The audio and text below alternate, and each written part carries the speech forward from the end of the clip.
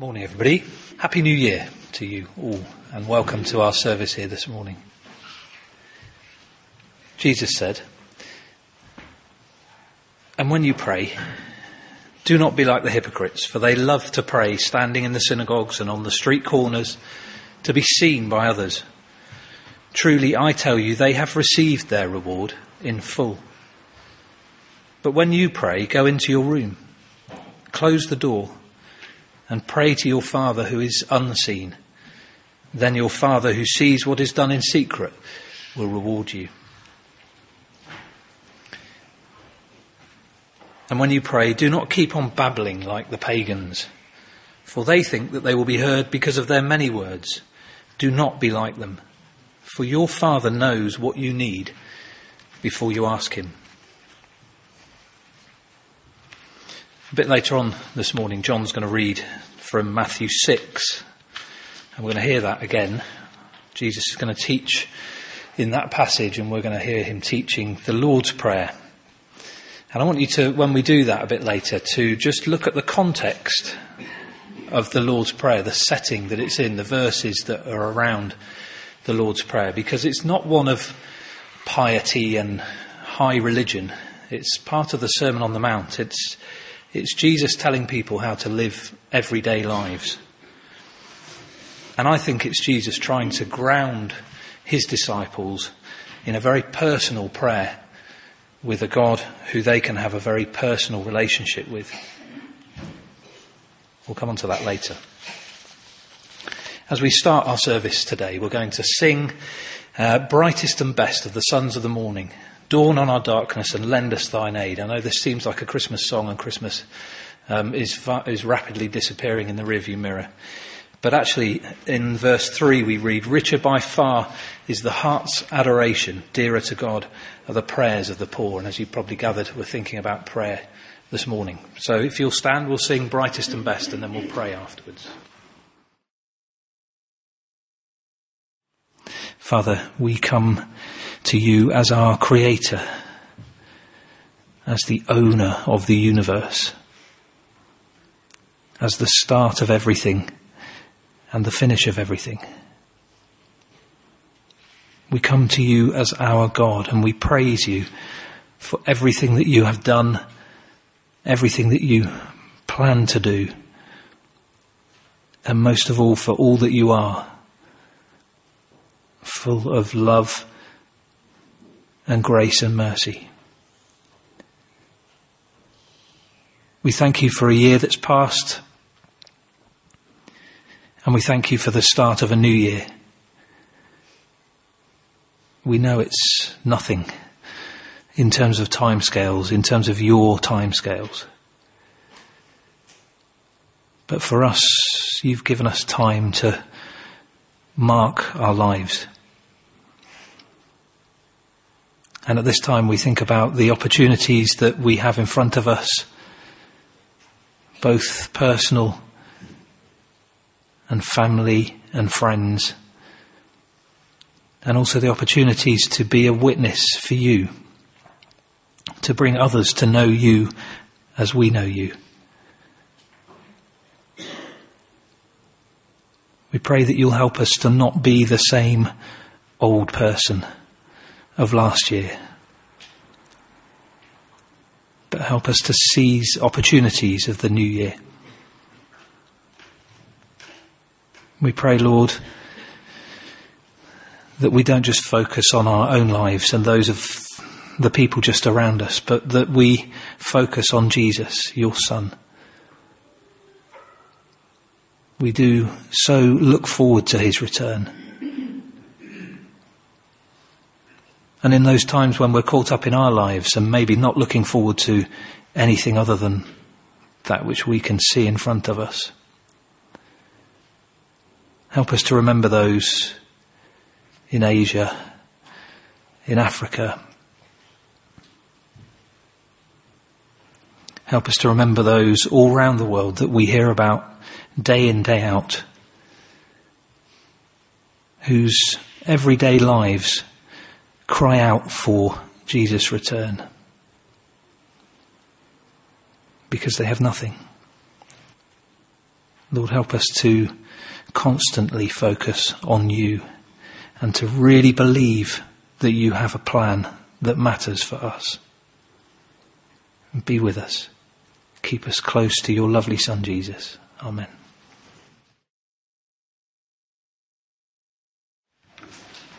We have a reading planner, which some people in this church use. And I always, when I'm going to be standing up here, have a look at what those readings might be. And they fit perfectly well with what I was encouraged to think about today. In the Psalms that we would have read today and yesterday, these words come up. He has made us a little lower than the angels and crowned us with glory and honour. He made us rulers over the works of his hands and put everything under our feet. I think for those who've just come in, or those of you who struggle with the concept of an intimate relationship with the Creator God, those words give a context for it, don't they? They give a reason as to why God would want an intimate relationship with us. Because he's made us to give him glory. He's made us a little lower than the angels and crowned us with his glory and honour.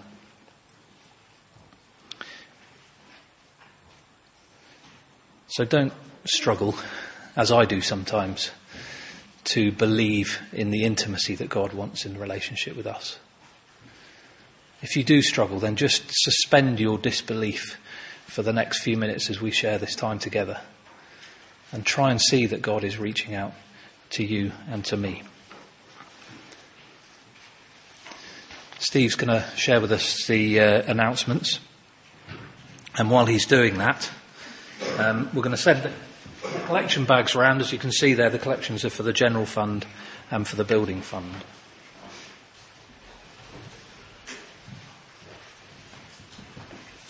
Morning, it's good to be here.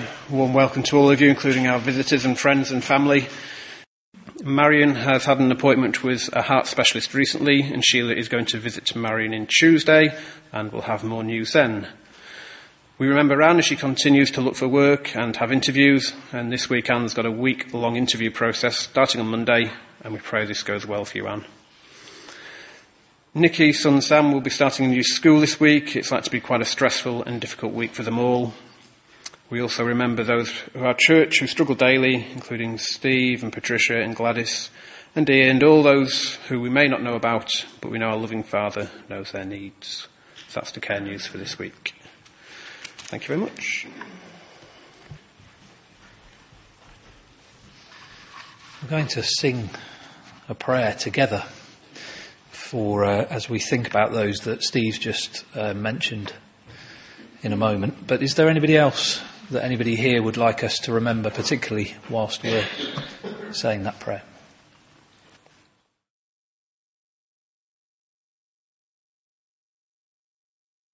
The prayer that we're going to sing together is "Hear my prayer, O Lord." Just while we hear the first two verses, I'll ask you to listen to that. You stay seated for this if you would. So the first two times through the verse, you just listen, and then as we go into the chorus, could you all join in, please? And then we'll sing it through again at the end. John Brand is going to come and read to us from Matthew chapter 6.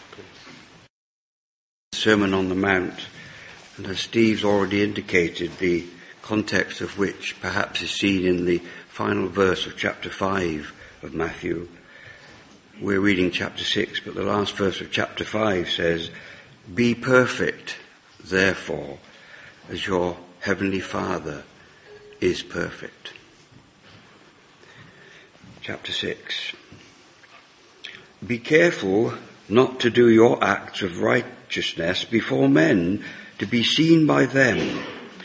If you do, you will have no reward from your Father in heaven. So when you give to the needy, do not announce it with trumpets, as the hypocrites do in the synagogues and on the streets, to be honored by men. I tell you the truth, they have received their reward in full. But when you give to the needy, do not let your left hand know what your right hand is doing, so that your giving may be in secret. then your Father, who sees what is done in secret, will reward you. And when you pray, do not be like the hypocrites, for they love to pray standing in the synagogues and on the street corner to be seen by men. I tell you the truth, they have received their reward in full. But when you pray, go into your room, close the door, and pray to your Father who is unseen. Then your Father who sees what is done in secret will reward you. And when you pray, do not keep on babbling like pagans, for they think they will be heard because of their many words. Do not be like them, for your Father knows what you need before you ask him. This then is how you should pray. Our Father in heaven, hallowed be your name. Your kingdom come, your will be done on earth as it is in heaven. Give us today our daily bread. Forgive us our debts as we also have forgiven our debtors. And lead us not into temptation, but deliver us from the evil one. For if you forgive men when they sin against you, your heavenly Father will also forgive you. But if you do not forgive men their sins, your Father will not forgive your sins. When you fast, do not look somber as the hypocrites do, for they disfigure their faces to show men they are fasting. I tell you the truth, they have received their reward in full. But when you fast, put oil on your head and wash your face, so that it will not be obvious to men that you are fasting, but only to your Father who is unseen. And your Father who sees what is done in secret will reward you. Do not store up for yourselves treasures on earth, where moth and rust destroy, and where thieves break in and steal. But store up for yourselves treasures in heaven, where moth and rust do not destroy, and where thieves do not break in and steal. For where your treasure is, there your heart will be also. The eye is the lamp of the body. If your eyes are good, your whole body will be full of light. But if your eyes are bad, your whole body will be full of darkness. If then the light within you is darkness, how great is that darkness? No one can serve two masters. Either he will hate the one and love the other, or he will be devoted to the one and despise the other. You cannot serve both God and money. Therefore, I tell you, do not worry about your life, what you will eat or drink, or about your body, what you will wear. Is not life more important than food, and the body more important than clothes? Look at the birds of the air. They do not sow or reap or store away in barns, and yet your heavenly Father feeds them. Are you not much more valuable than they? Who of you, by worrying, can add a single hour to his life? And why do you worry about clothes? See how the lilies of the field grow. They do not labor or spin. Yet I tell you that not even Solomon in all his splendor was dressed like one of these. If that is how God clothes the grass of the field, which is here today and tomorrow is thrown into the fire, will he not much more clothe you, O you of little faith? So do not worry, saying, what shall we eat? Or what shall we drink? Or what shall we wear? For the pagans run after all these things, and your heavenly Father knows that you need them. But seek first his kingdom and his righteousness, and all these things will be given to you as well. Therefore, Do not worry about tomorrow, for tomorrow will worry about itself. Each day has enough trouble of its own. Thanks, John. Those who know me well will know there's a certain irony about me doing a talk about prayer. The managing committee have, for some years now, even if you haven't noticed it, asked speakers to theme certain months of talks, and this month is a theme around, I think I'm right in saying, a personal relationship with God. And I was asked particularly to think about prayer in that personal relationship with God. And prayer is not something that I find comes very easy. I'm looking at my father-in-law now, who I know, when he was plumbing in our flat 20 years ago in London, would sort of stop just before he made a joint on a piece of copper pipe and say a little prayer. It always made me a bit nervous because I thought, well, if he doesn't know what he's doing, then perhaps he should. But it wasn't about that. It was about a level of sort of confidence that God was in the everyday as well as in, the moments like this when we're in church together, in religious ceremonies, if you like. And yet God isn't in the everyday in terms of a prayer life in my life all of the time. And so, I was quite taken aback when I was asked to think about prayer. And I started looking in the Lord's Prayer. And I looked at the context and I thought actually there's something quite odd about the context of the Lord's Prayer being in the middle of the Sermon on the Mount. And maybe it's a bit of a lesson to me. So I see the Sermon on the Mount as a kind of an exposition of the new covenant, the new law that Jesus brings, if you like, that God brings through Jesus, as opposed to the old covenant. So in the old covenant, one man went up a mountain and met with God and got the laws and came back down. And before he'd even arrived back down, he'd broken them again because he'd looked at what the people were doing and they were so far away from God that he was so angry that he just shattered the laws. In the new law and covenant, in Matthew, the first few chapters of Matthew, what you get is not one man going up a mountain, but Jesus taking all men up a mountain and sharing with them through stories and parables and everyday experiences how they should behave, what the expectation is of the Heavenly Father on those people. He doesn't say, I just put aside everything that was in the old law, but he fulfills it. And he makes it real. He makes it every day. He makes it personal for those people. No longer, says Jesus, do they have to, or can they, rely on the piety of religious leaders to get them past God in some way, to make them righteous in front of God. Now, it's a prayer of personal responsibility buried in the middle of the Sermon on the Mount, which is all about personal responsibility, how we respond in our everyday lives to God's calling to us. And whereas central to the old life under the law was ceremony and sacrifice and lots of religious activities, if you like, central to this new law is a relationship with God in the unseen places, as Jesus puts it. Not the high days, not the church activities, but the everyday. And even the prayer that Jesus gives us, that John read then, and that we all know, or most of us will know off by heart, avoids a sort of an overtly religious terminology. And it's based in the everyday. It's about praise to God. It's about faith in God. It's about food, daily needs that we have.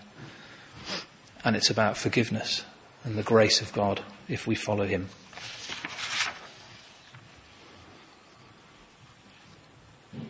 If we're in doubt of the everyday nature of it, actually, if you look at the whole of the context of the rest of that chapter, it all fits with the words that Jesus is saying in terms of the prayer. It's completely linked. So the prayer's about food, and then Jesus talks about fasting, and your fasting being visible to God. It doesn't need to be visible to everybody around you. You don't need to make a big song and dance about it. If you are fasting, it's to bring you closer to God in prayer, and therefore it needs only to be visible to God. He talks about money, but he talks about money in the context of being devoted to a Heavenly Father and not devoted to the material things that everybody owns. He talks about faith and says God will provide that faith for us. And he talks about forgiveness. And we're expected in our everyday lives to take on those aspects of God, to be forgiving to those around us because God does it to us. So, inevitably, we look at ourselves, don't we? I certainly do. What about me and my prayer life, my personal relationship with God? Are you reliant on Sunday services or a Bible class here or there, or the odd reading of the Bible in a quiet time to fulfill that relationship? There was another irony this morning when I arrived. I realised it was the monthly prayer session before the meeting, which I missed because I was trying to set up for the meeting, which I could have come to earlier and then gone to that prayer session.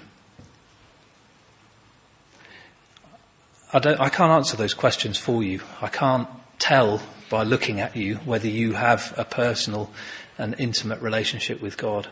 You don't have halos around your head any more than I do. But they are questions that I think are worth asking of ourselves and of our brothers and sisters. That's part of what fellowship is about.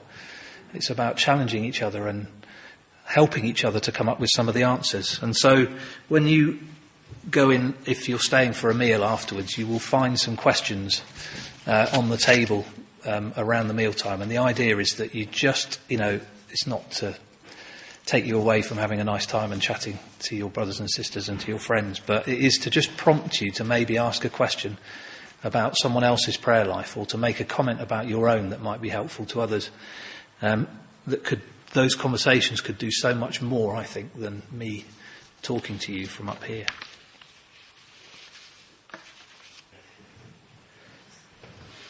I'll read some of these, but the songs are going to be difficult to do. Oh, hold on. Well done, Charles. You just had to stand up. Somebody said a prayer for me. So what I've been trying to describe is something about the difference between a corporate religious experience, if you like, and a personal, intimate relationship. And Jesus gives us plenty of reasons for prayer. There are some of them. Pray for each other so you might be healed. Ask and it will be given to you. My Father will give you whatever you ask in my name. They all seem like requests for God to change his mind or change his plans in some way. If you read them and take them at first value, if you believe you will receive whatever you ask for in prayer. But I have a bit of a problem with that in some ways. Some of you might not, and some of you will share why you don't. But there's also some quite strong verses throughout the Bible that suggest that God doesn't change his mind. So maybe our prayers are just falling on deaf ears. He is not a man that he should change his mind. I, the Lord, do not change. God will change his announcements, but not his will. And our experience is probably, certainly my experience is, that not all prayers are answered. Certainly not in the way that I would like them to be answered. Miracles can happen, but they don't always happen, do they?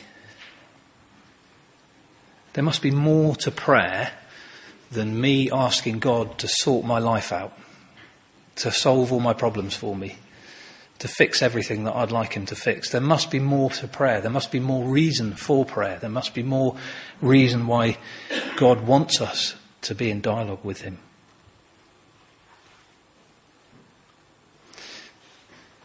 There's a bit of a hint, I think, in Luke when Jesus was asked about what a commitment to a personal relationship with God should really look like.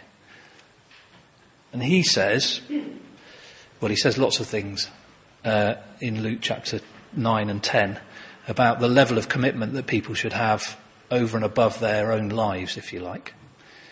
But he says, ask the Lord of the harvest to send out workers into his harvest fields. And it makes me think that perhaps it's something more. Prayer is something more about bending our will to be more like God's, rather than bending God's will to change things in our favour. In fact, Jesus' own prayers, the ones that we're told about, seem to match with this. There are two key moments that I could think of where Jesus prays, or we're told about Jesus praying. One's given to us in Mark and one in John. The one in John is a whole chapter of prayer. Prayer for disciples, prayer for his apostles, and prayer for himself just before he was taken away to be killed. But they're two key moments in his life. And after Jesus has been praying with God, and in one case, the latter case, praying to have things taken away from him so that his life would be changed, but not for the worse. Afterwards, he's compelled to do something. So in the first one, at the beginning of his ministry, he's compelled to go on his ministry.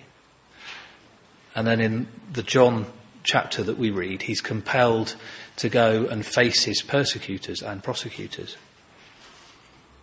His prayers appear to be about understanding God's will and then being compelled to follow it.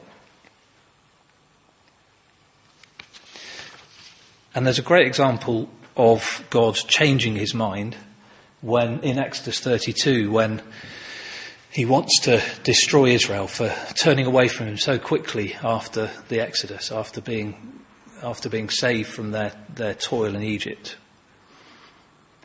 And yet actually that discussion that he has, that prayer that he has with Moses, or that Moses has with him, seems to me to be much more about Moses learning about God's grace. So God does relent from destroying Israel, but it seems in the story as though what Moses has to do through that prayer with God is to learn that God is gracious, that God is merciful. So I'm not saying that God doesn't answer prayer in any way. I'm just challenging you to think about prayer perhaps as being more than just asking God for a change in the circumstances in your life. I just encourage you to think of prayer less as a telephone link to God that we pick up when we need him to sort something out for us, please. And instead of a telephone link, think of it as the strands of a rope which over a life of prayer, an everyday life of prayer, bind us together with God and strengthen our relationship with God, a personal relationship with God. And if we go back to those earlier verses about prayer, and then just look at something that jumps out of them, which is the us in those prayers that Jesus is talking about. Pray for each other, says Jesus, so that you may be healed. Ask and it shall be given to you. If you believe, you will receive, and what you ask for in prayer. My Father will give you whatever you ask for in your name. It feels to me as though Jesus is giving us quite a strong message about God's ways becoming our way of life. Just reflect on those. What Jesus seems to be saying is that your prayer life with God should have an impact on you, should change you, should make you more like our Heavenly Father and the example he gives us in Jesus. And to me, that gives great strength to prayer, and it probably makes my lack of prayer life even more stark. Because how can I expect an intimate relationship with God without prayer? How can I expect to be moulded into the person that he wants me to be without a conversation with my Creator?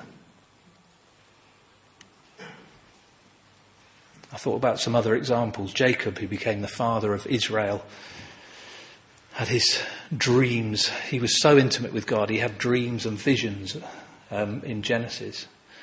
Moses was confronted by God by a burning bush because of his intimate relationship with God and the plans that God had for him to be moulded into the person that he wanted him to be. God even talks about Israel as a nation in a personal way.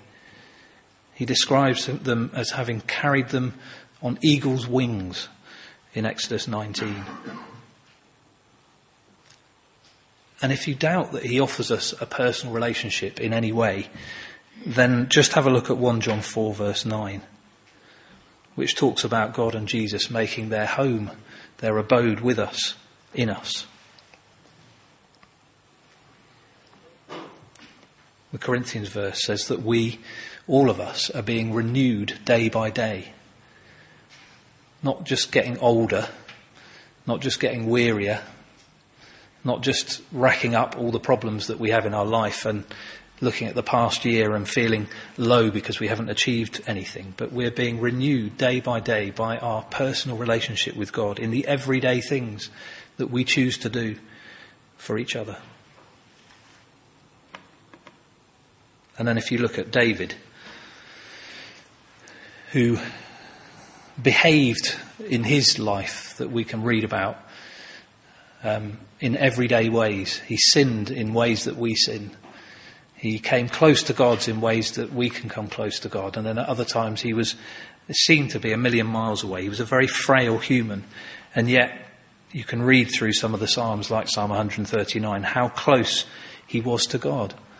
And actually the Psalms are prayers, aren't they? They are songs of prayer. And you can see if you read David's prayers, David's Psalms, the intimacy that he had with his Creator God. If you look in Psalm 27 verse 4, ultimately David understood that for all his running away, for all his attempts to be his own man, that his life was really about an intimate relationship with God, about coming closer to God. One thing I ask of the Lord, this is what I seek, that I may dwell in the house of the Lord all the days of my life, to gaze upon the beauty of the Lord and to seek him in his temples.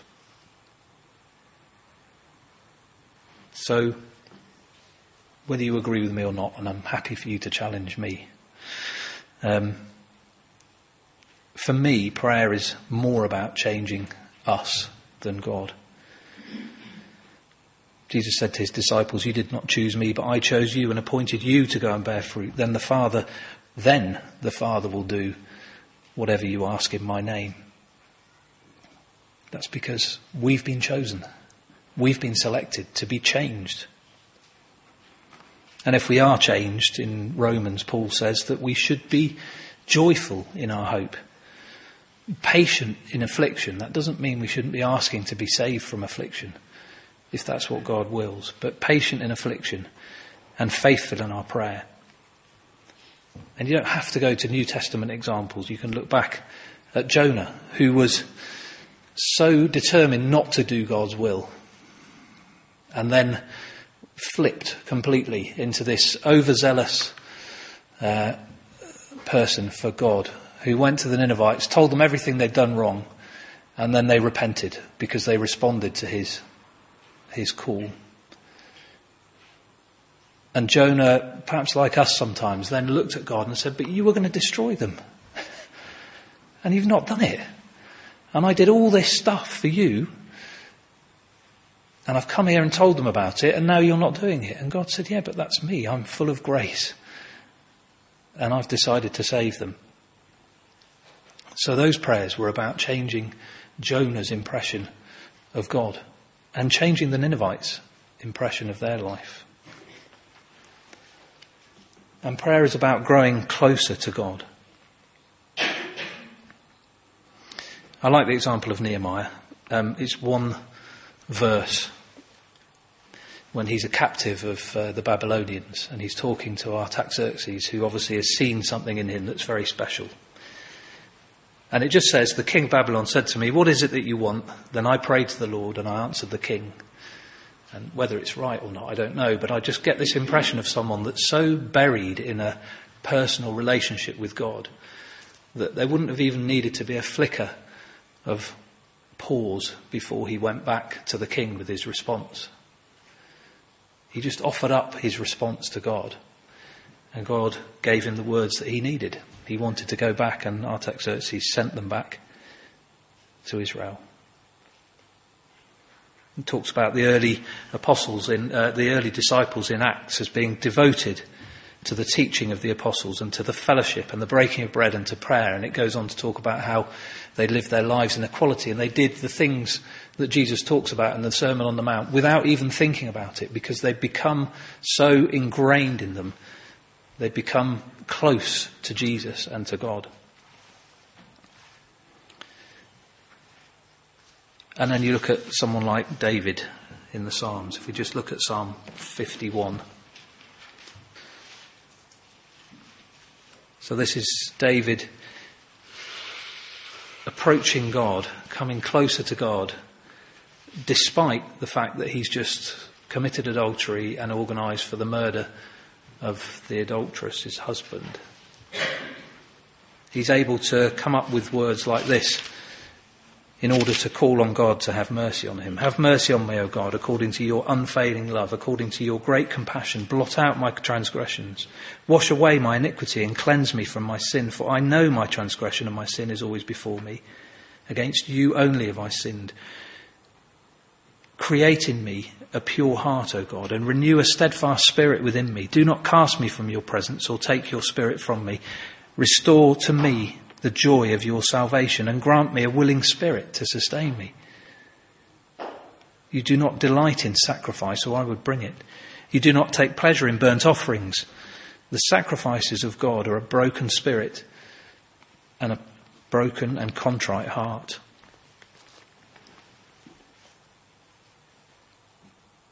That understanding that David displays, despite perhaps being in one of the situations in his life when he might have been furthest from God, he still entertains and believes in a personal relationship with a forgiving Father.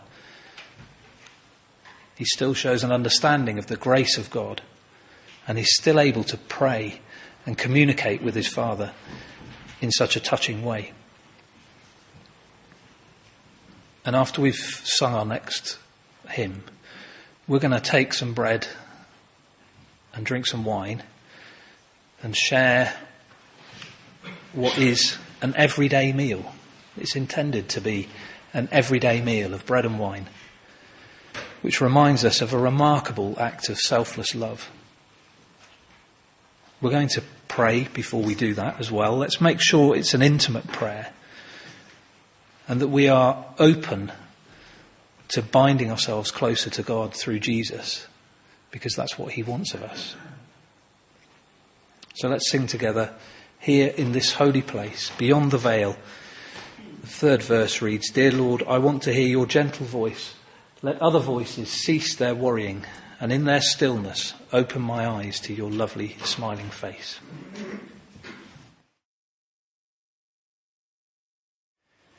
Lord, thank you for inviting us to your table. Thank you for inviting us to share in this meal with you and your Son. We thank you for the bread, the body broken, the transforming power of this real food that we share together. And in this quiet moment around your table, in this sharing and in our eating, in our drawing close to you, help us once again to call on you and be changed through our lives of prayerful discipleship. Amen.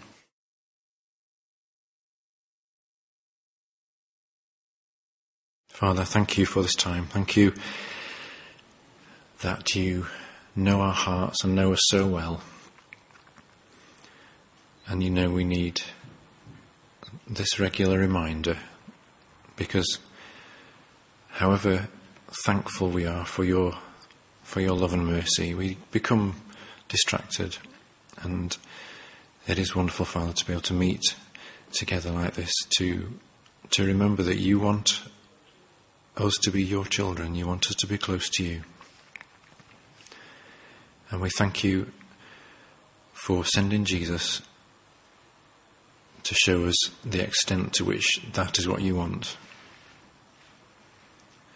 Lord Jesus, we thank you for your love and your grace and your mercy and for your sacrifice.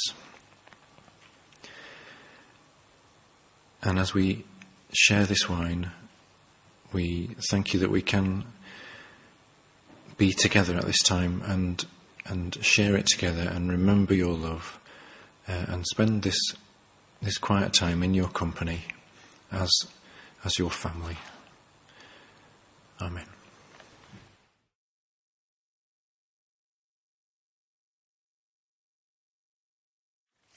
Thank you, Liz, for singing that song to us a bit earlier on. I really wanted us to sing a prayer because it seems to me that we sometimes think that we switch on and off our communication with God.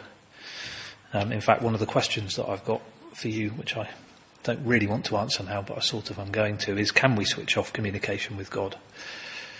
Or not? The last...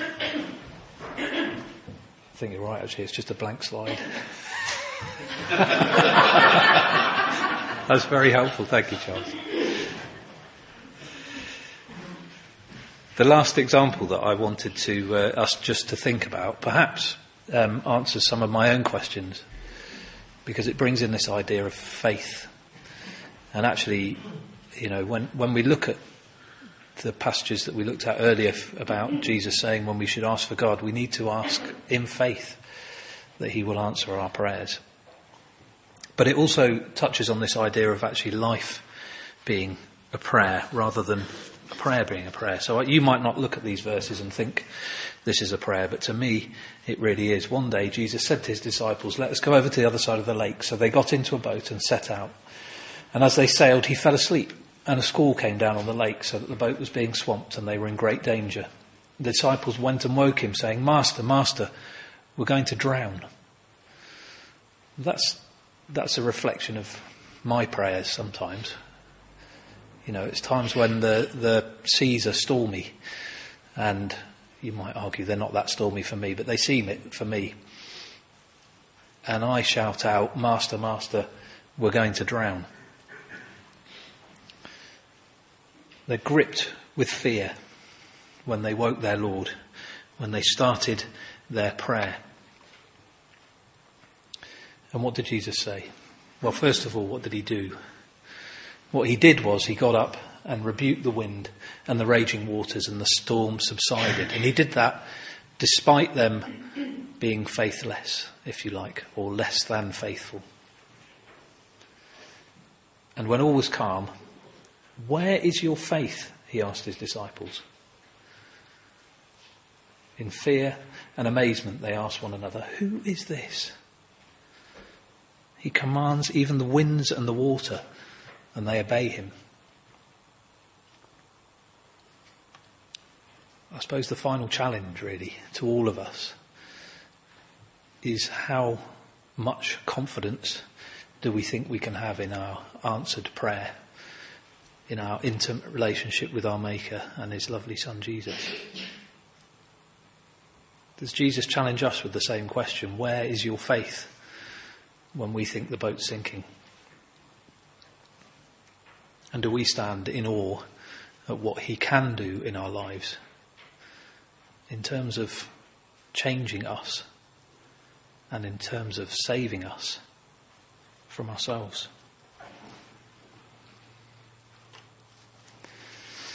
Because it's all about Jesus at the end of the day. And we're going to sing about that, and then Charles, who is here, is going to close in prayer for us. For the joys and for the sorrows, the best and worst of times, for this moment, for tomorrow, for all that lies behind, fears that crowd around me, for the failure of my plans, for the dreams of all I hope to be and the truth of what I am. For this, I have Jesus. Father God, God of the universe, God we can't measure by space or time. Father, you've come to us, you've reached out to us, and you've taken away every a barrier and said that we can come to you. And Lord, in Jesus, we have seen today your hand reaching out. Lord, help us to live lives of prayer. I'm sure most of us have been thinking and looking at ourselves as we've shared readings and thoughts and songs and prayers. And we've realised how much peace we often forfeit, all because we do not come to you in prayer. Lord, help us to have a stronger bond with you and our Lord Jesus, and help that to start today. Amen.